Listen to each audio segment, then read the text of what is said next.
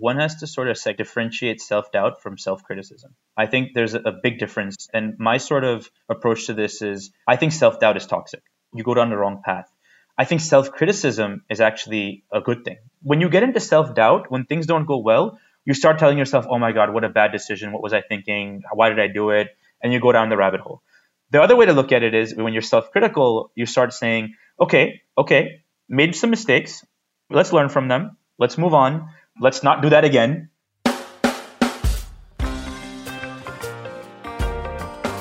We could have never predicted the events of last year.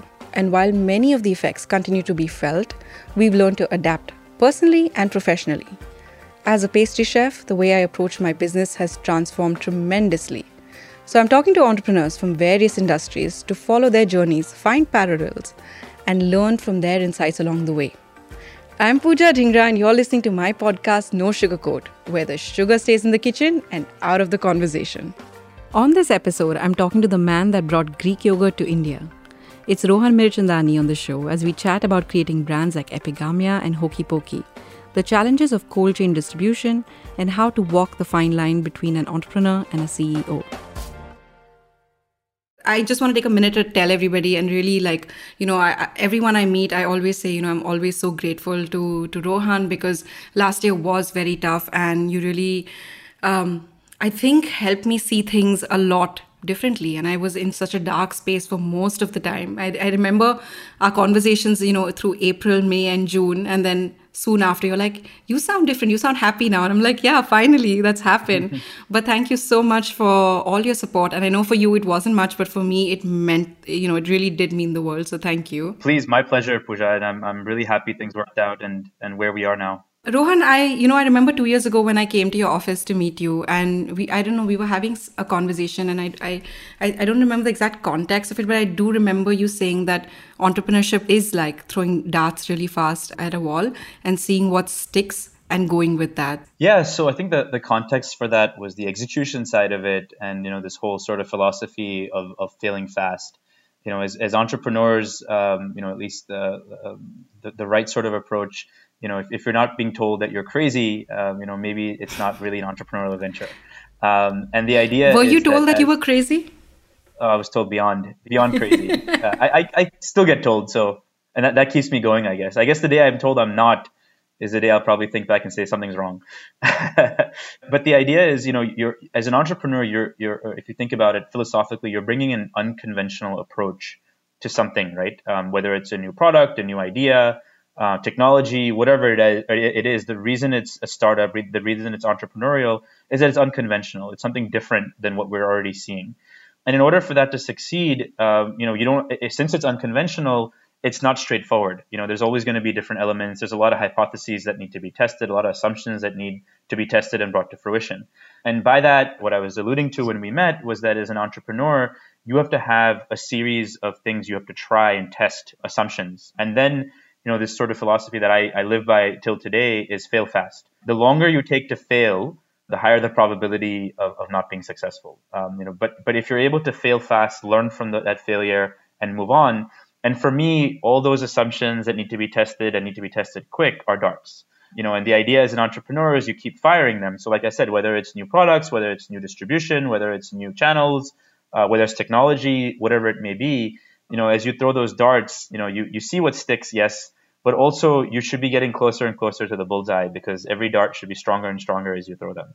And that's sort of what I was alluding to. I think that's it. Going closer to the bullseye is something that I got to keep in mind and not just crazily throwing darts, which is what I think I was doing. You've moved in a lot closer from last year, right? So yes, I have. That's all, as long as you're moving towards it, that's all that matters. Rohan, I want to talk a little bit about your early days. You're not from the food industry. You've studied business and finance, and how did that translate into ice cream to begin with? So not only am I not from the food industry, I didn't grow up in India. I grew up in the United States. Correct. So I had sort of two things at me in terms of unconventional. That's for sure. I think that the reality was I realized that I'm a very passion-driven person, and food was always something that has been the core of for me. Wine is another thing that I love, and in general, just for me, I'm the kind of individual that when you travel, for me, it's all about the culinary experience. I refuse to eat anything but the local food wherever I go. Culinary sort of drives my travel as well. And I think, and I know I'm speaking to someone who's very similar. So Yeah. I think for me, that was that. At the same time, I was never a chef. Yeah. Even though, I mean, I made my way in the kitchen. I'd say 1 out of 10, I make it rain. But aside from that, I think that led me to do something around food. I always wanted to be in food. But my entry into the industry and the ice cream business, as you've alluded to, was more just a hobby, passion-driven side investment when it started. I was visiting India, 10 odd years ago, and had come across the local chef, Chef Ganesh, who was my co-founder. And my involvement, honestly, was restricted to just being an angel investor and sort of a passion-driven side investment. There was absolutely no business plan. There was absolutely no planning. I mean, every mistake we could make, we made. Okay, And that's good to know. That's yeah, very yeah. reassuring, guys. People are like, what kind of business plan did you have? I had a book. I had a golden book when I started. I was 22, and I had like this science books, this Indian science books that are like blank on one side and ruled on the other. And I got one of those, and I cut up pictures for magazines, and I was like, this is my business plan. Yeah. Honestly, and I'm saying this since this is a no holds barred podcast. I'm saying this that even today, honestly, I really don't know what, a business plan is a business plan. It's just a nice, Yeah. I think today's business plans, maybe you do some investor pleasing, you keep yourself honest a little bit. But at the end of the day, as an entrepreneur, your job is to just keep on top of the trend and see if you can push through your agenda with the trend, right? I mean, that's really what success comes from. That's how you scale. That's how you get your customers. Business plans come and go. There's no business plan I've made that's 5 years out that looks anything like it. But yeah, I mean, coming back to the day one, there was no business plan. There was nothing to keep us honest, nothing to keep us disciplined. And honestly, for me, it was just, like I said, it was a side investment. It was something that, I thought I would intend to do by being back in the United States. I had just gotten into business school, so I ended up going to B school. I thought, 1 foot in B school, I'll do this on the weekends, I'll do this on the side. That really led me to understand later on and where I stand today that never ever do something with half your heart. On the side. It doesn't make any sense. Sure, you may need some time to think it through or get the financial side of it sorted. Of course, that's something one has to do. But, at some point that cord needs to be cut. You either do it or you don't. And I think that's how this thing started with ice cream. And then it eventually evolved. And all these things I'm telling you, I've learned after making all the mistakes. So I didn't know any of this going into it. I just want to know that, I wanted to understand. So you had the ice cream business and Hokey Pokey was around. And then you decided that, what was the decision for you to say, no more ice cream and we're going to pivot and do something completely different? When did that happen? Yeah, so that piece of it. So I'll tell you one piece of it that has not swayed for me and for the company as a whole. When I decided to move to India, that was in 2013. 2 years after we launched the ice cream business and take this on full time, was we were very clear and convinced that the North Star for us was to build a brand. That was the end of the day what we wanted to do. We wanted to build a brand, and the idea was, not to sound a little emotional here, but the idea was to build a brand that would stand the test of time. Obviously the market trends around India when I was in school and, you're looking at, still continues to be one of the most disruptive consumer markets globally. And the idea was that this sort of decade or two that was coming, which was back in 2013, so we're still in the middle of it, is going to see consumer brands, especially in the food and FMCG space, be born that will stand the test of time. And for me, what was inspiring and sort of gave me that eureka moment, as they say in Hindi, the Ghanti Baj Gayi moment when I was in business school, was, create something that would be around, even after I left planet Earth, whatever that means, we'll see.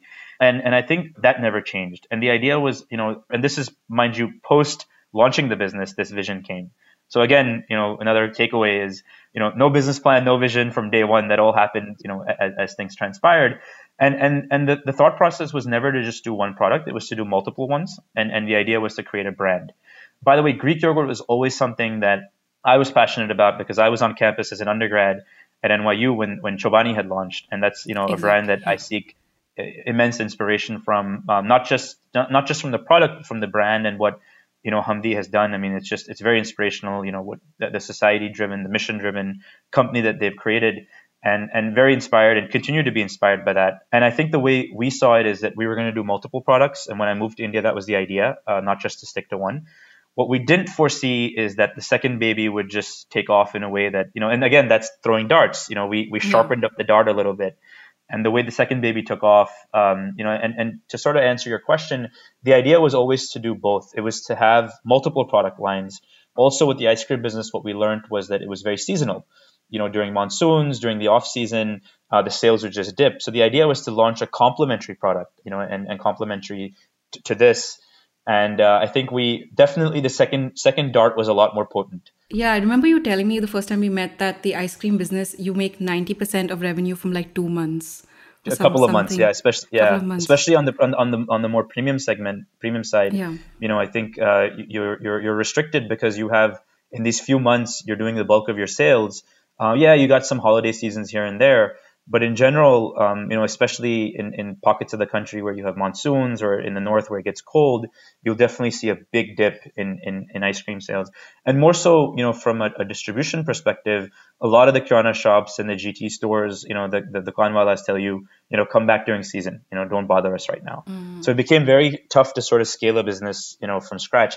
I was confident we would get there in 10, 15 years, but that was never the objective. We wanted to do something, and make an impact in the short run. Now that I'm getting into like distribution and understand and creating products that, are at ambient temperature, they like have a longer shelf life. I mean, cold chain, like you went from one, from ice cream to yogurt. Like what were the difficulties that you faced building this cold chain, system in India? And has it gotten, your smile tells me it's not gotten a lot easier. Yeah. So, the cold chain was actually, it wasn't just about being difficult. It was fundamentally the barrier to entry. Initially when we went to distributors with yogurt, they laughed in our face. They said, no way, not interested. We begged and begged. We were able to convince a few, but we realized that actually the reason this category has not taken off in India is because nobody has attempted the cold chain around it. It wasn't necessarily a demand issue or a product issue, even though we feel we have a very farly superior product. Of course we do. At least I drink. It's great. I'm obsessed with it. I eat it like 3 times a day. It's amazing. At least that's what I convince myself when I sleep every night and drink the Kool-Aid. But I think the idea was, we realized that to really build this, we'll have to build this from scratch. And today, in a city like Mumbai and a city like Delhi, and maybe second or third or fourth in a city like Mumbai, today we probably have one of the largest direct cold chain distributions, and we are our own cold chain distributor in the major cities. Now with some scale, we've been able to convince distributors to take us on in tier 2, tier 3 cities. And now some of the distributors we were begging earlier would love to take our business on, but I guess, we're debating what makes sense. But now that we've reached a little bit of economies of scale, it's also very profitable for us. But in the beginning of the years, in fact, even a lot of the capital we raised from institutional investors was put towards building out a cold chain. In fact, our business model was building a cold chain. In fact, now we're starting to test that out and say, is another side business that can be created around this, where we actually take on some entrepreneurs and other businesses. So we've actually started, in fact, as we speak, this month, we're going to be taking on, some clients as a separate division to do some distribution for them and see if that makes sense. But yeah, I'm going to call you. I'm going to call you for that. Yes. Let us know when you're ready. Yes. When we were speaking last year, there was one of the things that you kept telling me was that, and I have this habit of looking back and looking at all the mistakes that I've made and feeling really shitty about them, feeling really guilty about them. And the one thing that you kept constantly telling me is, we're not looking back. We're not going there. Yeah. Does that play a big part? Because if you keep looking at the past, that obviously, blocks you from what you can achieve in the future. And we were also talking about the time that you were franchising. And, this path that came in, and you had a lot of insights on things that could go wrong. I don't want to know what went wrong, but I want to know the mindset of how do you deal with things when they go wrong? Yeah. So I think my philosophy has always been look forward. I think what you need to look at the past for is to anticipate if something could go wrong, so you're not surprised. I think that's what we need to look at history or past for. And this is just my life philosophy. It drives my wife insane, but that's just how I am. I'm not saying you repeat your mistakes. I mean, we're all human. We're all gonna repeat mistakes, but we shouldn't be surprised. I think that's the idea that you want to use from the past, right? But I think if you sort of live in the past, what you don't want is to put yourself in a rabbit hole where it prevents you from moving forward in the future. What we need to look to the past for is to not be surprised as we go forward. But it shouldn't, if it starts restricting what you can do, then you'll stop doing anything, right? And I think what the takeaway, and like you said, without getting into too much nitty gritty, we tried our hands in franchising Hokey Pokey parlors, and I mean it was just an utter disaster, as I've clearly explained to you, and maybe scared you a little bit too. But No, the I reality thank you. is I would that have done it by now. but the reality is that, franchising is just one example. There's so many other things we're doing. I mean, we went in to do direct to consumer. We're doing digital business now. We're launching new product lines. We're launching new geographies. But the learning from franchising helps us think through, these areas when we go ahead. The way I look at it is go with the dart philosophy, throw the darts, fail fast, but expect some failure, expect things to go wrong, and don't be surprised and don't go crazy and drive yourself into a dark hole if things go wrong. Things are going to and go keep wrong. crying about it. Yeah. No, I mean, things are going to go wrong. If things, we don't, if everything was going to be going right, everyone would be an entrepreneur. Everyone would be doing what you're doing. Things are going to go wrong. It's just how fast can you learn from that, and how fast can you move on, and your philosophy of just continuing to move forward. Otherwise, you'll just drive yourself insane. And I think to that point, even today, I every day there's problems. I mean, I'm not living in some great world. I mean, we have insane issues that are happening every day. The question is, how are we moving on from it? And sometimes you have to pull the plug. I mean, there are products that you just have to say, look, or strategies that, I know you had your heart invested or your passion invested in it, but dude, it's not working. Don't do it. Yeah. Pull it. I think that's a tough one, right? To separate the emotion from reality. But Absolutely. Rohan, when things go wrong and when things fail, right? Like, for example, you're really trying to build out this ice cream business, 6-7 years ago, and say that's not going the way you want it, and you have a new business. Do you carry that failure with you? Like, and I'll tell you the reason why I was thinking about this, because I was thinking that, okay, last year turned around great for me. In fact, this is better than I could have ever imagined. But if it hadn't, and I had to go out to market again, to raise money again, to talk to people again, would I carry those failures with me? Would I be able to, just go and, because you're essentially selling, right? So how do you go from that failure to then selling something? And I remember you saying that there were people that didn't really believe in this idea of yogurt and didn't think that that's what they wanted to put their money in for. So what was that for you? What was that turning point for you like? I think this whole notion of dwelling in the past, I think it's actually healthy to dwell in the future as an entrepreneur. And I think that's where at least the head of an organization, the entrepreneur, co-founder, CEO should spend their time there. And I'll give you specifics, and I'll give you a very interesting sort of example as well. I think, like you rightfully said, there was so many points of our journey where we started Epigamia, and the idea was to be complementary to Hokey Pokey, the ice cream business, right? And that's how we always saw it. I mean, that's the way we looked at it. But when we started seeing the conversations that were happening with consumers, and when we started seeing the traction we were getting with just the first group of consumers, things like we found that a very similar consumer of Hokey Pokey who was consuming Epigamia just looked at this as a lifestyle product versus a cheat or like a celebratory product, which was the ice cream business, right? So we found that same consumer that would probably have Hokey Pokey once a month or once every 2 months was literally consuming this every day, 5 days a week, 1 cup a day. The idea was like, this thing can really scale. I mean, if I look to the future and if I dwell in the future, this thing can become very large in terms of if we just get more and more customers. So at a point when you're still doing majority of your sales from the ice cream business, this vision comes to you, this dart has worked, it's stuck. That's when you start taking hard decisions. And that's when you rightfully said you detach the emotion from the business side of it, and you put that hat on and say, how big can this become? And then you have to also think of resources and allocation of resources. Where do I want to put my energy, time, effort? Forget capital. Capital is super important, but even just in terms of your internal resources, your people, yourself, your time. A great example of this is actually Netflix. So if we look at Netflix, a lot of people don't know that prior to being what they are today, which is now a production company, and prior to that being the broadband, OTT platform, they were a DVD rental company. A lot of people sort of know that in the United States. What they don't know is prior to being a DVD rental company, they were actually a DVD sales company. Back when I was much younger, you could go online and you used to buy DVDs from them. And at that time, DVD rental was just unheard of, and especially shipping in the mail, putting in a DVD into an envelope. I mean, that was crazy, right?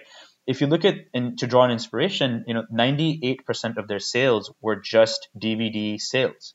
And, they took a call when just 1% of their sales was coming from DVD rental to actually kill the entire DVD sales business, because they realized the amount of energy, effort they were putting. And they were not a small DVD sales business. They were doing 10, 20 millions of dollars. And to take that decision that, because they saw they were living in the future. They've been living in the future from day one, because, they've always been one step ahead of the curve. But it's inspirational to think, imagine as an entrepreneur, and especially in India, as my favorite word, as a dhandewala or dhandawala, to tell yourself, I'm going to cut off 90%, 99% of my business because I think there's something different to be done in the future. And it's a hard one. And it's, like you said, there's an emotional side to it. Yep. But I think one has to look at emotion, business, and also vision. And where that sort of marries, and I think it comes intuitively. And the way my answer to this is, we all know what the right decision is. We just need to disconnect our emotions from the right decision. It's inside you. That decision is in there, all of us. We know what the right thing to do is. We just have to make that we have to disconnect and take that decision. But then how do you deal with self-doubt, Rohan? Didn't you ever think that, what if this doesn't work? When I think of scale, it's great when you look at it and you think in the future and you say, yes, this could be really good. But then do you ever have moments of, what if it's not? Like what happens then? Is that something So I think, Pooja, one has to take this into a serious discussion, but one has to differentiate self-doubt from self-criticism. I think there's a big difference. And my sort of approach to this is, I think self-doubt is toxic. You go down the wrong path. I think self-criticism is actually a good thing. What I mean by self-criticism is allowing yourself to challenge yourself, allowing yourself to be self-aware, okay? And then when you take that hard decision, knowing that things are not going to go well. So when you get into self-doubt, when things don't go well, you start telling yourself, oh my God, what a bad decision. What was I thinking? Why did I do it? And you go down the rabbit hole. The other way to look at it is, when you're self-critical, you start saying, okay, made some mistakes. Let's learn from them. Let's move on. Let's not do that again. Really screwed that one up. Let's not, keep repeating the same mistake. Yeah. And then to the extent where, if it didn't work, pull the plug. There's no shame in pulling the plug. Yeah. It takes a seriously evolved individual, from a philosophical, from an intellectual, from a strength perspective, to pull the plug. And I think that's why I really believe, going down the self-critical path is a lot more important and is positive than obviously the toxic self-doubt path, if that makes sense. That's a good way to look at it. What is one thing that you know about leadership now, Rohan, that you wish you'd known earlier? Yeah, I think this is very specific to me, and this is a journey I'm going through today, and it's a tough one, where there's this very fine line between what it takes to be an entrepreneur, and then what it takes to be, and I hate this word, but unfortunately we have to have some qualifications, is the CEO. And I think a lot of people, and there's two different things, right? And not all entrepreneurs, I think, are meant to be CEOs. I'll let you know when I find out if I am meant to be one. I'm still in the process of learning. And I think it's this chasm one has to cross to move from entrepreneur to CEO. And a lot of people, again, coming back to self-criticism and self-awareness, there's a lot of people that are born entrepreneurs, a lot of people that are born CEOs, born leaders. I think it's very hard to find the ones that are able to do both. But at some point, not all of us can go out there and say, oh, I'm going to go hire a CEO, which is, it doesn't work that way, right? You have to play that role. The point is, why doesn't it just work that way? Why can't I just go out and say, hey, I love making cakes, but can somebody else come and run the business? I just want to do all the tasting and trials, and I'll let you know if it tastes good or not. I just want to make cake, man. Like, why does it have to be so hard? Why do I have to deal with all these other problems? I swear I spend like 20 minutes a day actually doing the job, actually in the kitchen, like making something new or creating something. The rest of it is, largely a lot of admin, a lot of like planning for the future, just firefighting. What is it like for you? Same. I think the idea is, as I said, one of the biggest things is, as an entrepreneur, what you're good at, what you're dangerous at, right? Like you said, you're dangerous in the kitchen. I'm dangerous when I'm with consumers in the brand side of it, right? I would love to just, tell Sid, hey, take a little break and let me be the CMO and let someone else be the CEO for some time. And that would be like a dream come true, but that's not going to happen. And also because I'm disorganized, I think the whole team will go insane if I'm the head of the marketing function. But on a serious note, I think just understanding, what you just talked about, understanding what is the best use of your time, and maybe, Pooja, the right answer for you is spending a little more time in the kitchen and having a co-founder or a founding member that's spending some other time on other. And I'm not saying, I'm just throwing that out there. That's not the solution, I'm but something throwing to that think out there about, with right? you. We'll just pause for 1 second. Whoever's listening, guys, I'm looking for a co-founder. Please write into hr@love15.com. Sorry, Awesome. I've tried everything, Rohan. Maybe this will work. Yes, let's do it. Let's get it circulated. But no, but on a serious note, yeah. I think that Yeah. is something, right? I think the idea is, what is the best use of your time as far as the company is concerned. And today, the best use of your time is there because you have to spend time on those elements. And frankly, that's because no one else will do it. But I think as you sort of evolve and move from entrepreneur to CEO or leader or leadership, things like, mentoring the people you're working with, because that becomes a very critical, because they have their own journeys that they have to evolve. And you're supposed to be the leader, so you have to be the mentor. So that's one side of it. The other side of it is, is it really a good use of time if Rohan is involved in every sales call and questioning every single aspect of why we didn't do sales this day or this month or this hour or this second? And then you'd have to start thinking about, okay, maybe it's not the best use of my time or their time. Maybe we should just make those weekly meetings, instead of me being a pain in the ass every minute. And at the same time, what is the best use of my time? Where should I be spending my time? Where should everyone be spending their time? And I think that's when you start seeing this evolution from entrepreneurship to leadership, because we all know time is finite. That's something none of us has luxury of. Yeah. And I think that's something that I would say to me was the biggest sort of learning is, time and how to allocate it. We take that for granted. Trust me, that is when you figure that out. And by the way, I have still not figured it out. Maybe I'm just 30-40% there. I feel like when I will figure it out, I'll probably be the most dangerous I can be. Rohan, I want to ask you, what are some of the main lessons that you learned from 2020? Yeah, I think similar lessons that everybody learned. I think one thing is for sure, I've realized that my organization, which I'm very proud to be a part of, definitely thrives when our backs are to the wall. That was something that I learned. So, what that tells me is that I'm not pushing them enough. I think I need to push them more and more. It took a crisis for me to discover this. But I think one thing is for sure, and I'm being very cheesy here when I say this, is that just not to take anything for granted. We looked at so many elements. I remember, and I'll be very specific what I mean by that, right? Yeah. We looked at, prior to the pandemic, a portion of our business was institutional. And what I mean by that is hotels, schools, we had some airports, a lot of office complexes. And I remember saying, this is an area that we need to really push and bet behind, right? Because it's really going to take us to the next level. It's a great product to be consumed on the spot. It's a great product that people who are looking for a quick, healthy snack, can consume it right there and then. And then, pandemic hits, and, we realized that channel is just completely cut off. And where we stand today, it's a big unknown for us. We don't know, right? And we have no idea what's going to happen.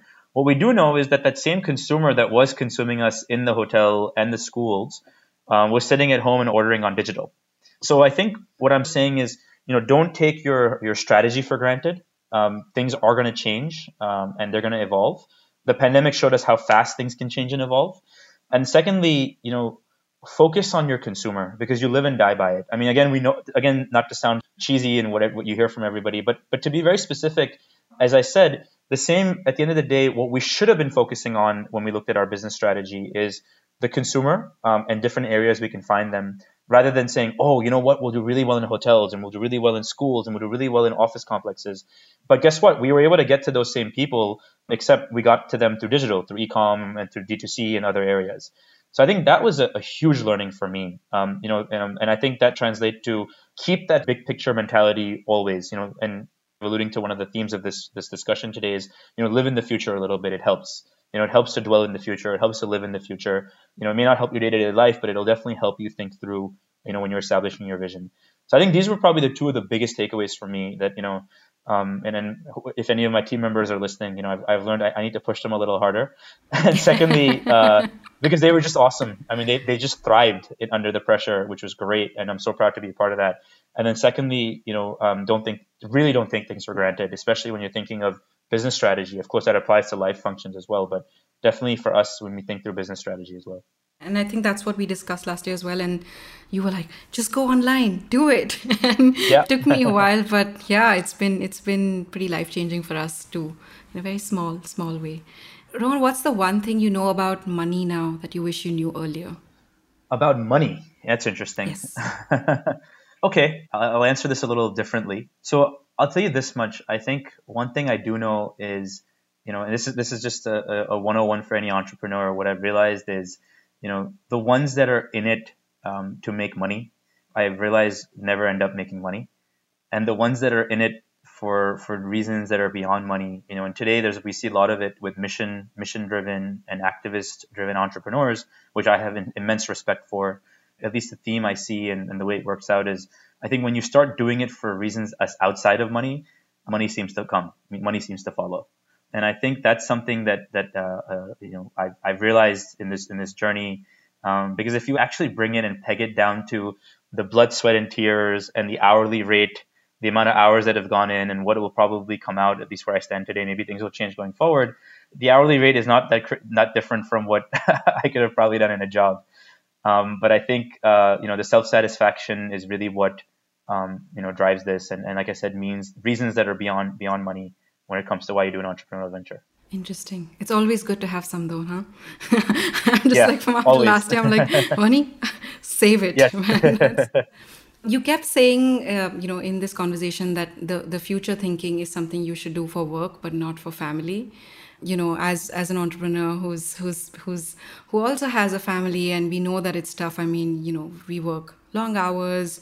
You have, young child, right, at Yep. home. Yep. Two. Yeah, two boys. What is that like for you? And how, I mean, I get asked about work life balance all the time. What is work life balance for you like? Yeah, it's a tough one. I'm still trying to figure that out, and I'm probably the worst person to ask that question because I'd say work-life balance was zero, probably up until maybe my son was born, and even post that it's been pretty restricted.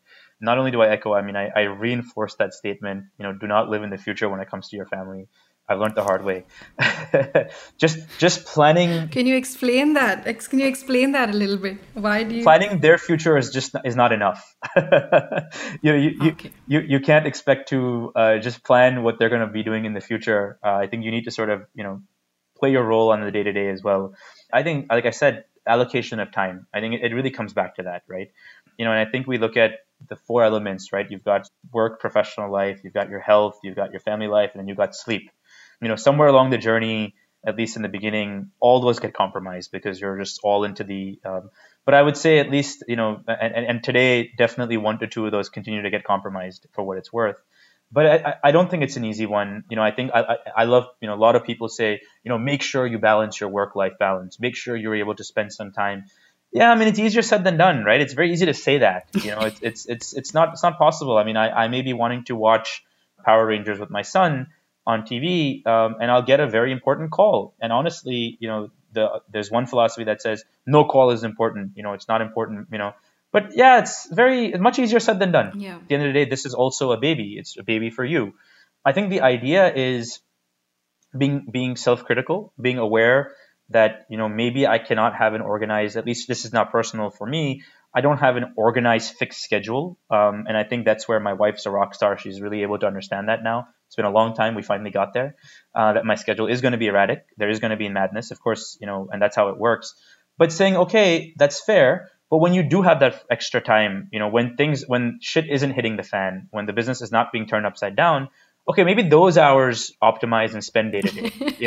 At least. Which is like one day a month. Yeah, or even if you have that hour a day or half an hour a day, right? Yeah. And for me, I think that's where I try to sort of play a role. So if it's maybe helping, being with my boys to put them to sleep. My older one's a lot more fun now. He's a little older, so I can actually interact with him. He just asks way too many freaking questions, so that's a different story. But I think that's where it helps, right? And then for me, I do a lot of, I try to at least, if obviously getting workouts is very tough in this, entrepreneurial lifestyle. I try to go in and play the sport with him, so if I can try to bang out my workout, but also, exercise through playing something with him, which is fun for him, fun for me, and do that. So I think How old are they? so my older one is 6. and the younger one is 2. Okay. So still relatively young. Yeah. And I think that's the idea, right? Any minute, even if it's just a couple of minutes in between, to be silly with them, just be crazy with them, do a pillow fight, whatever it is. And, and I definitely want to, try to do that. So I've given up on having fixed schedule. I think my wife's given up on that as well. Absolutely zero reliance on me for anything. But on a day-to-day basis, on a spot basis, wherever I can come in, try to optimize that time. So that helps me get some time with them, which is great. Amazing. I have my last 2 questions, Rohan. Sure. One is, what is the one thing that you would say that I would never, ever do this again? Just doing something half-assed. When I invested in this, it was a side hobby. Till date, I don't even know what an angel investor means. I think it requires some level of sophistication, which I do not have.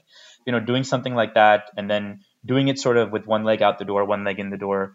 I think that's something I will never do for anything I ever do again. I will never take any approach to anything I ever do in my life ever again like that. And what I mean by that is you also tend to take decisions that are just, when you do something half-assed, you also tend to take decisions half-assed. And I think that's something that I learned, and that's something that I don't think I'll ever repeat that mistake ever in my life. Whatever I do, I will do 100% or I won't do it at all. I'm not just doing it for cosmetic reasons or, just for kicks. I think it'll be all in or all out. Now, that could also lead to negative things I do that are all in or all out, but that's something that my friends and family have to deal with.